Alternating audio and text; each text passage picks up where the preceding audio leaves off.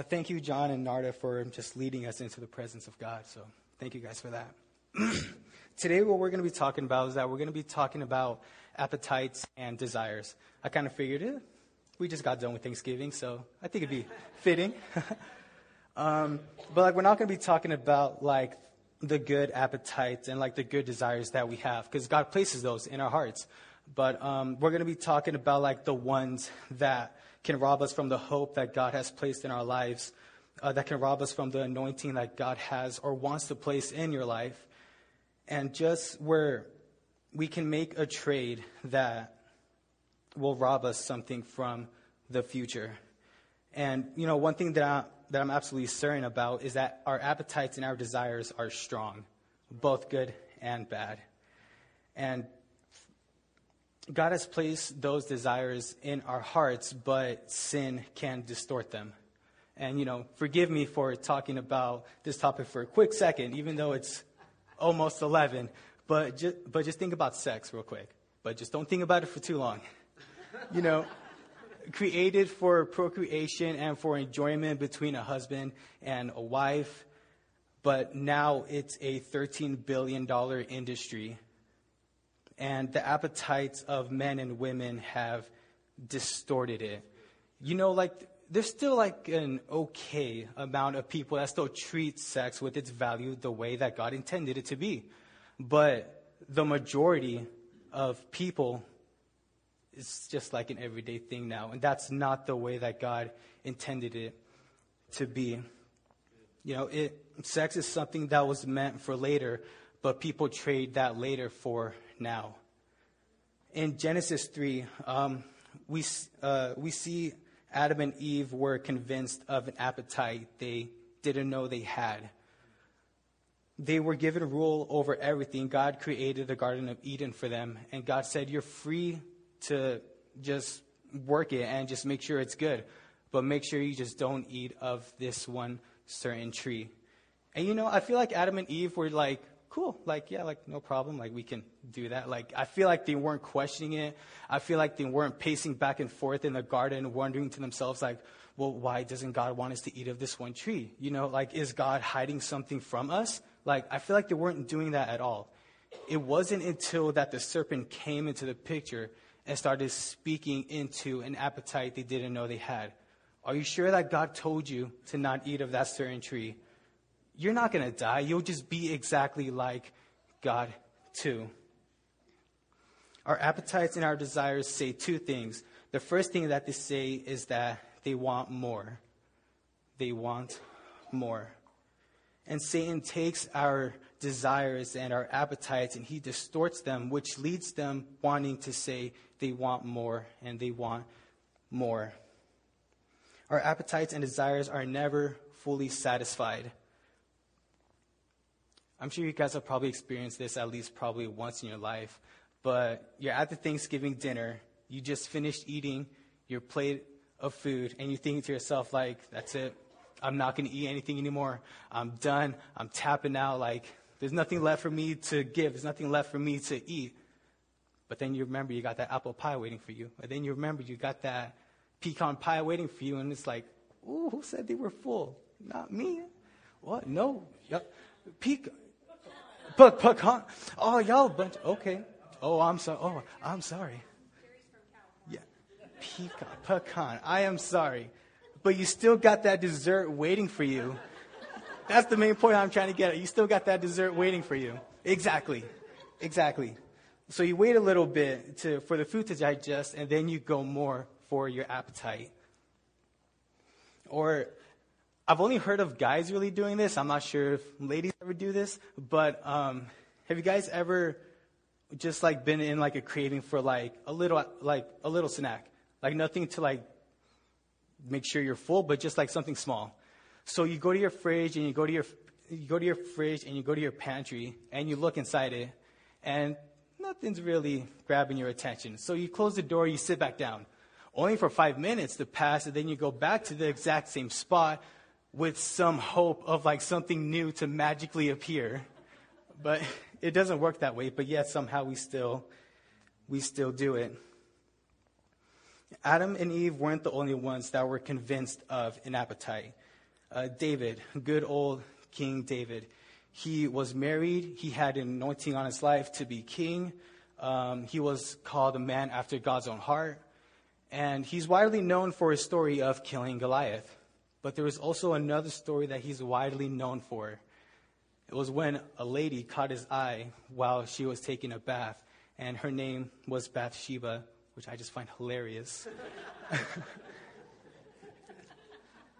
And his desire for her was so strong that he literally sent men on the spot saying, hey, go get her.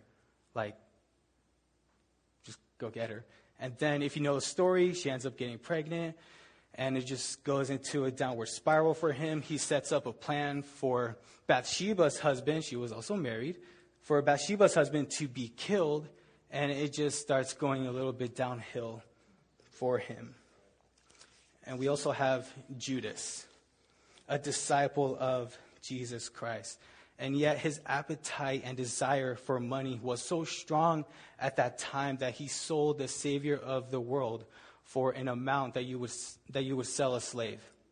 And I say that his appetite for money was strong at that time because we later on read that he actually threw the money back at the leading Pharisees.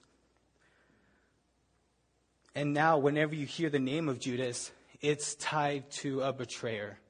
Like, when you hear the name Judas, it's usually nothing good. Like, it's just automatically tied to that betrayer. Now, if you know somebody named Judas, and, like, he's a cool guy, like, no offense to him at all.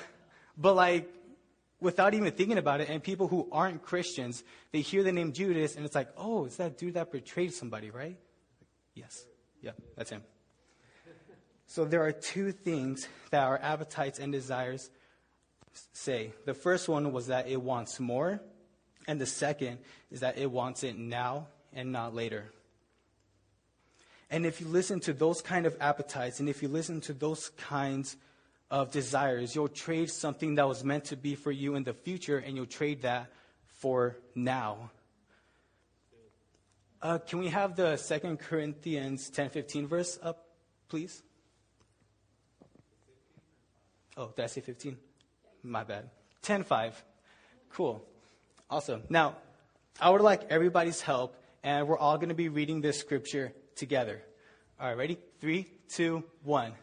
We demolish arguments and every pretense that sets itself up against the knowledge of God. And we take captive every thought to make it obedient to Christ. Thank you. That was really hard for me. We are to take hold and we are to take captive to every thought and place it under the authority of Christ. What's also in our thoughts is our imaginations, also our desires and our appetites. So we are to take those things and we place them under the lordship and the authority of Christ. And we tell them that you don't have a place in my head and you don't have a place in my heart. And when we do that, what we're doing is that we are denouncing the lies of what the enemy is trying to feed us. We're denouncing the lies of what is trying to tell us of just like, hey, you need more of this certain thing. You're not full enough. You still need more of this certain thing. And also, it's present to you right now. It may not be present to you later, so might as well just go for it. Like, your opportunity is placed right up in front of you. You don't know if it'll be present for you later on in the future, so just go ahead and take it since it's right in front of you. We want now what was meant for us to be later on in the future. We trade today for what was meant for us to be later on in the future. See, your ability or inability to manage your appetite and desire will determine the direction of your future. Don't you wish that we knew that when we were younger? Don't you wish that we knew that when we were going to take that certain drink, when we were going to look at that certain magazine or at that certain video, when we were going to take that medicine that would become something later on in the future? If we knew that simple line of if we can manage our appetites and desires, it'll change the direction of our future. It would probably save us years of struggling. it would save it. We can have back the time that was wasted on the struggles.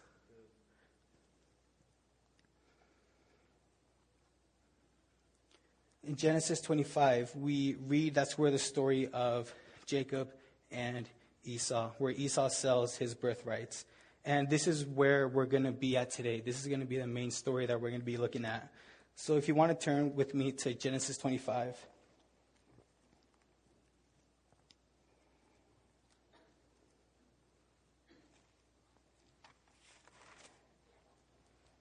And we're going to be looking at the section of Esau sells his birthrights.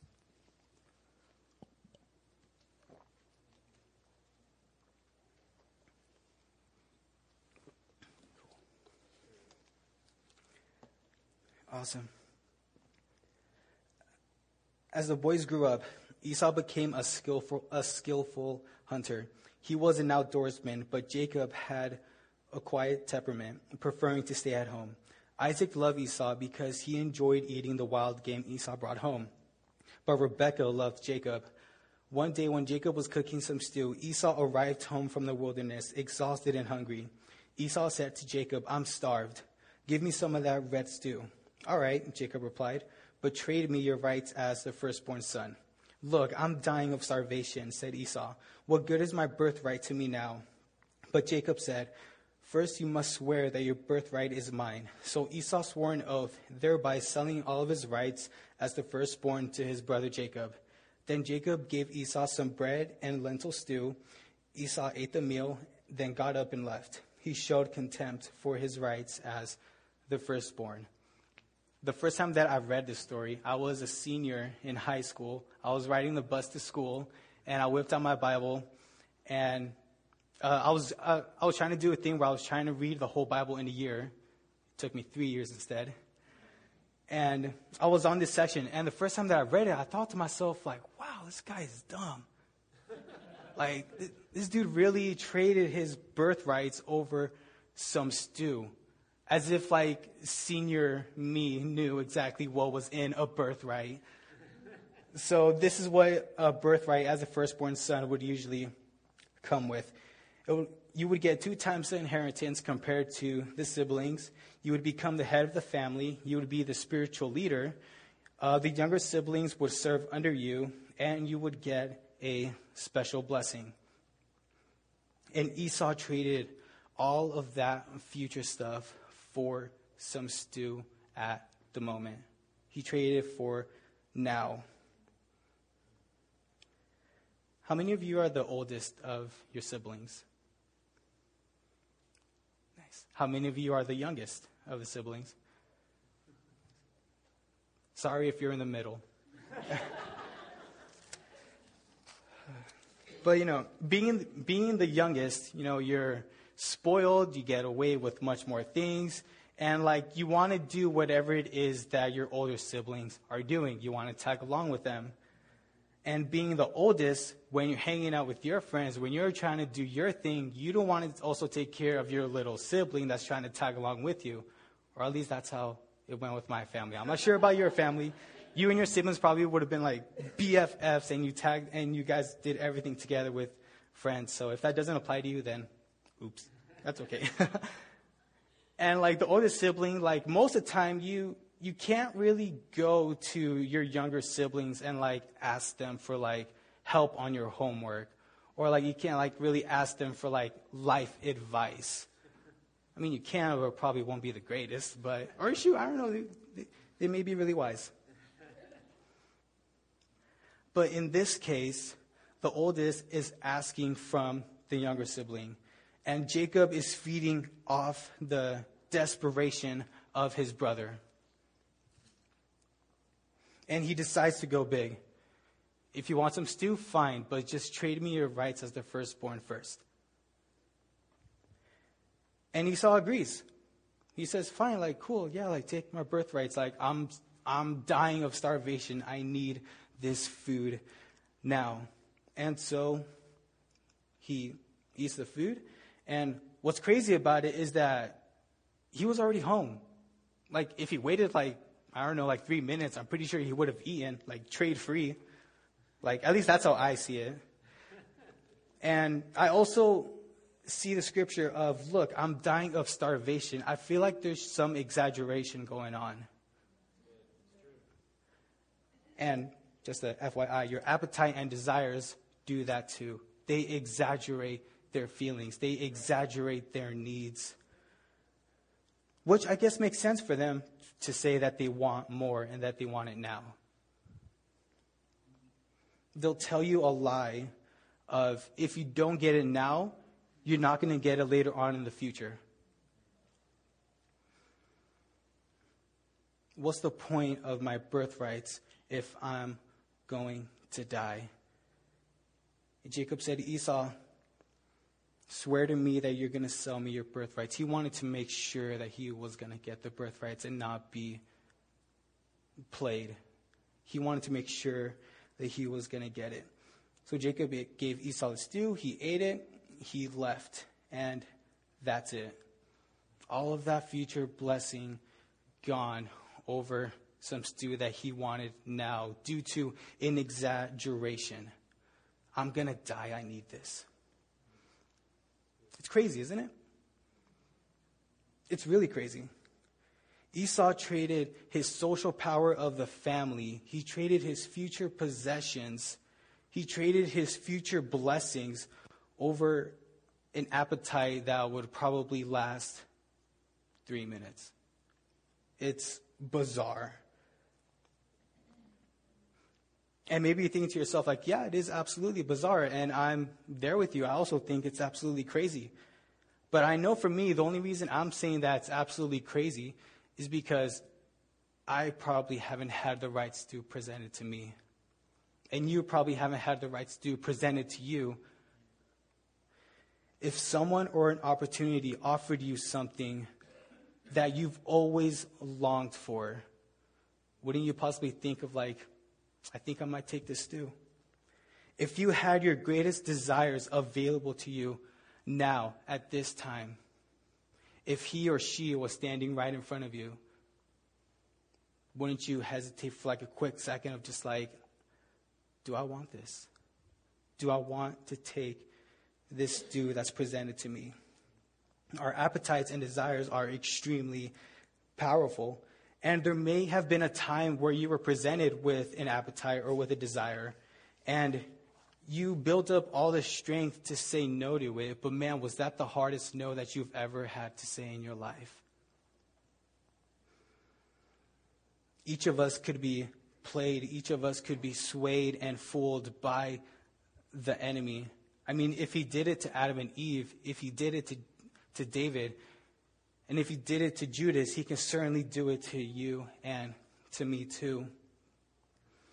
You know, I'm not too sure about your job or in your profession, but in pastoral ministry, you know, we can't behave a certain kind of way. We can't do certain things. We can't act in a certain kind of way.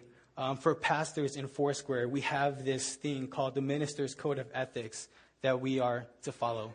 And I'm sure other denominations probably has something similar for their pastors, where they're set to a standard that they have to follow.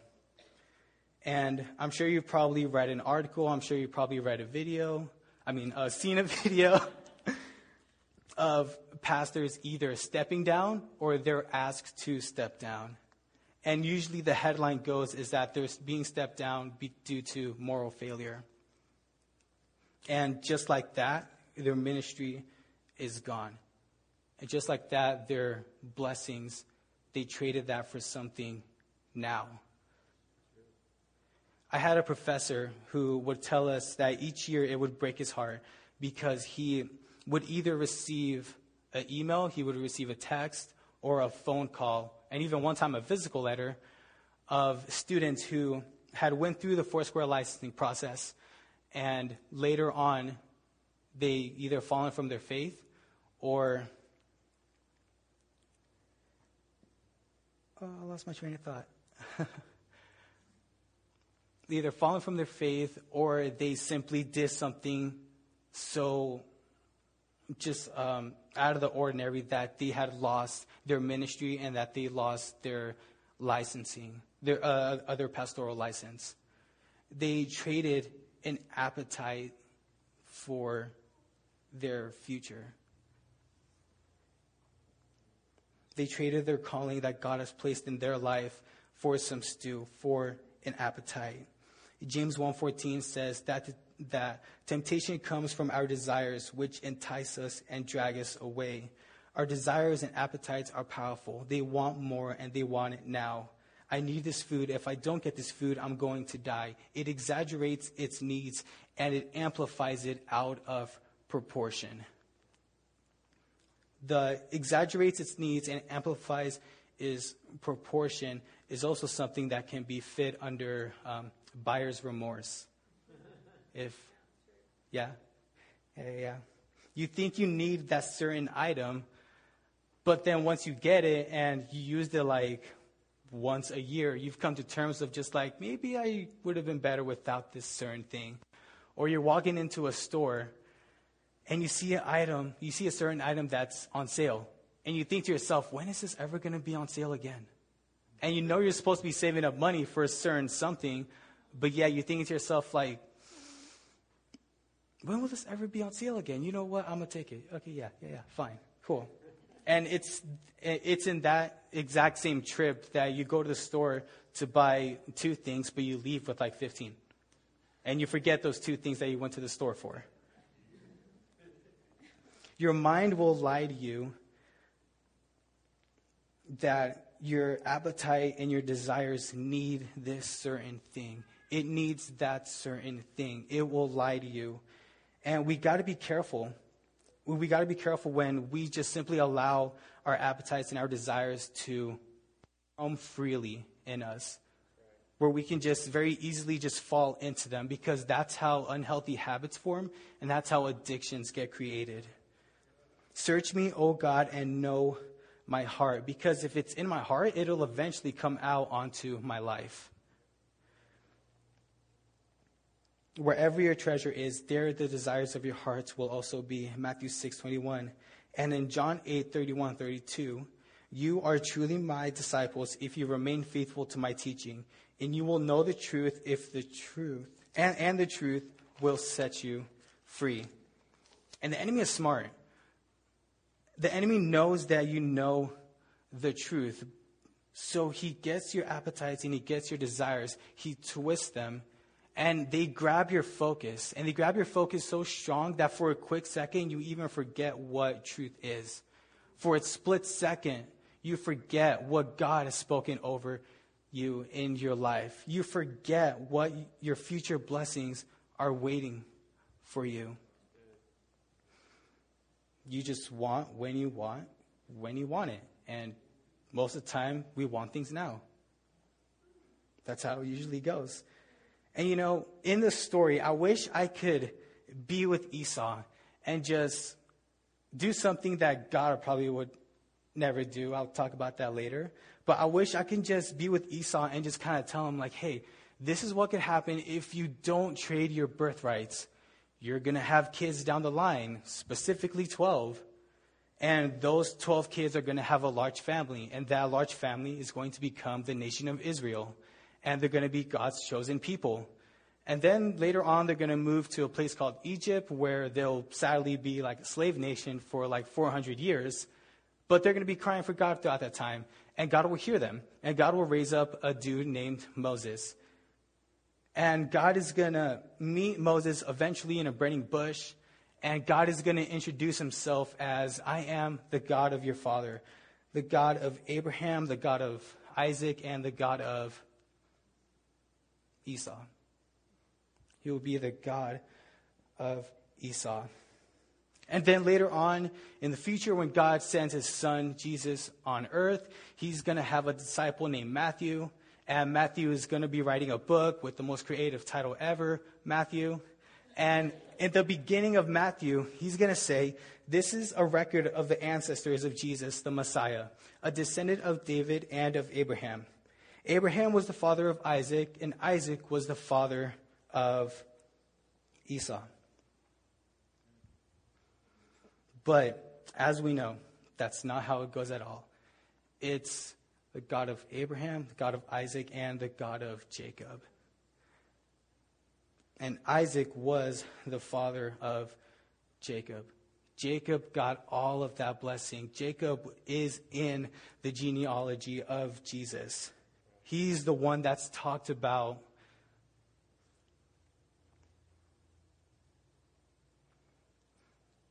When somebody is falling and failing and about to do something that is going to drastically change their life, we are the ones that got to step in and just be with them. We got to grab them by the collar and just kind of tell them you're too valuable to go down this road.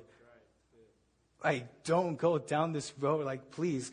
To that family member that's making bad decisions, to your coworker that you're getting closer to the one that's actually wanting the help. We just got to grab them and say, fine, let's go down a road that will help you get better.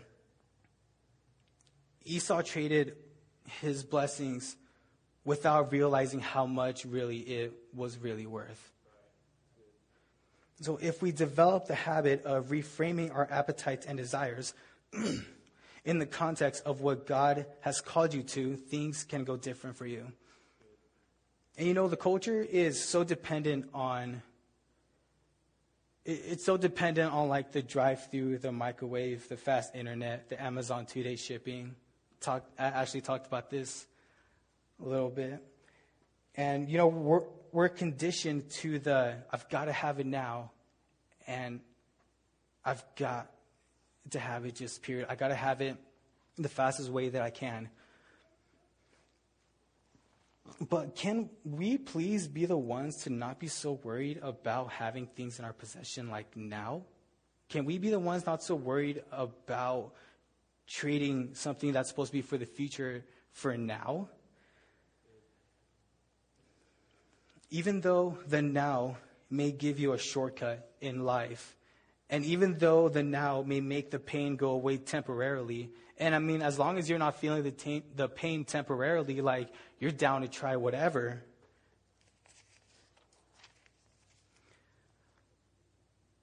But the thing is that if you trade the now for something that's going to cost you in the future, just don't even do it. And I completely understand that Esau didn't know what his future was going to look like. He didn't know that all of these amazing things could have happened in his life if he didn't just simply trade it. And I get that. Neither do we. We don't know. But we also don't know the kind of things that God's going to place in your life. And we don't know the kind of things God can unlock in your life either. We need to reframe certain appetites and desires, and we need to refrain from certain appetites and desires, especially the ones that we know we can't get through by ourselves. Somebody needed to reframe Esau's appetite, because it would have been so much better for him in the future if he didn't just simply trade his rights as the firstborn.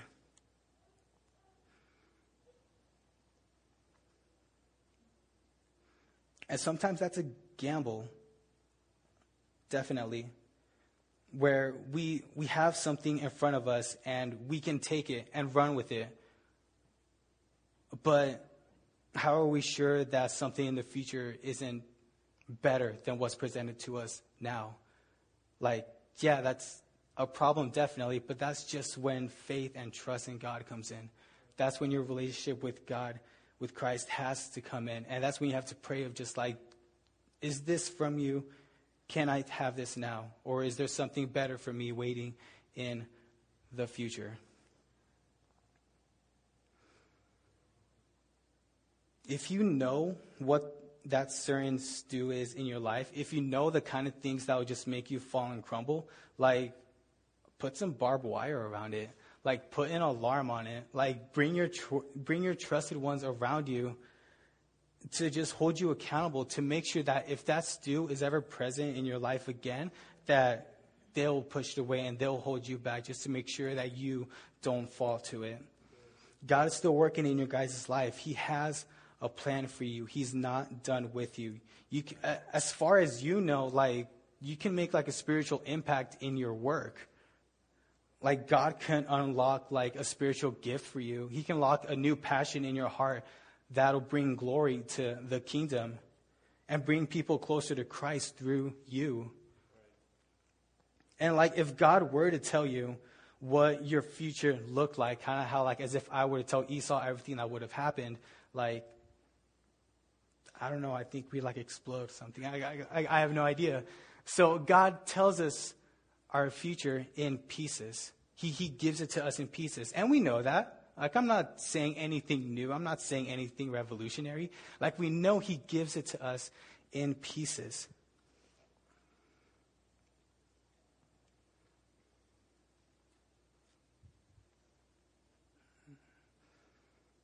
And am I allowed to be honest in here? Like, do you guys want a real, authentic Gerry real quick? So, I have done a similar trade in my life where I traded something that was meant for the future and I traded that for something that I wanted now. I got into a relationship that God told me multiple times, you need to get out of it. You need to get out of it. But my actions were telling God, like, no, I want what I have placed given to me now, and I'm going to take it and I'm going to run with it. And God just simply said, fine. Fine. And now, healed up and gone closer to God, it kind of made me realize that, like, okay, I see why this was meant to be for the future. I see why. I made a bad trade. I made a bad trade, but in that I grew in wisdom with God. So don't make a trade today. Don't sell something today for what God wants to possibly give you later on in the future. Let's go ahead and pray. Thank you, Lord. Father God, I just pray right now for all of our hearts to be turned to you. Lord God, I pray for our ears to hear your voice, Lord God. Father, I pray for a strengthening in our relationship in you, Lord. Father, I pray for when the temptation comes, Lord God, for the right stew that's present in our life. Lord, I pray that we don't so easily fall into it, Lord God. But I pray that we come to you in wisdom and we ask you, Lord, that is this from you, or is there something better for us waiting for us in the future? Lord, I pray as we go on throughout our day, Lord God, that we'll just bring you glory and we'll just bring you praise because you are worthy of it all, Lord. In Jesus' name I pray. Amen. And John's going to come up and close us out.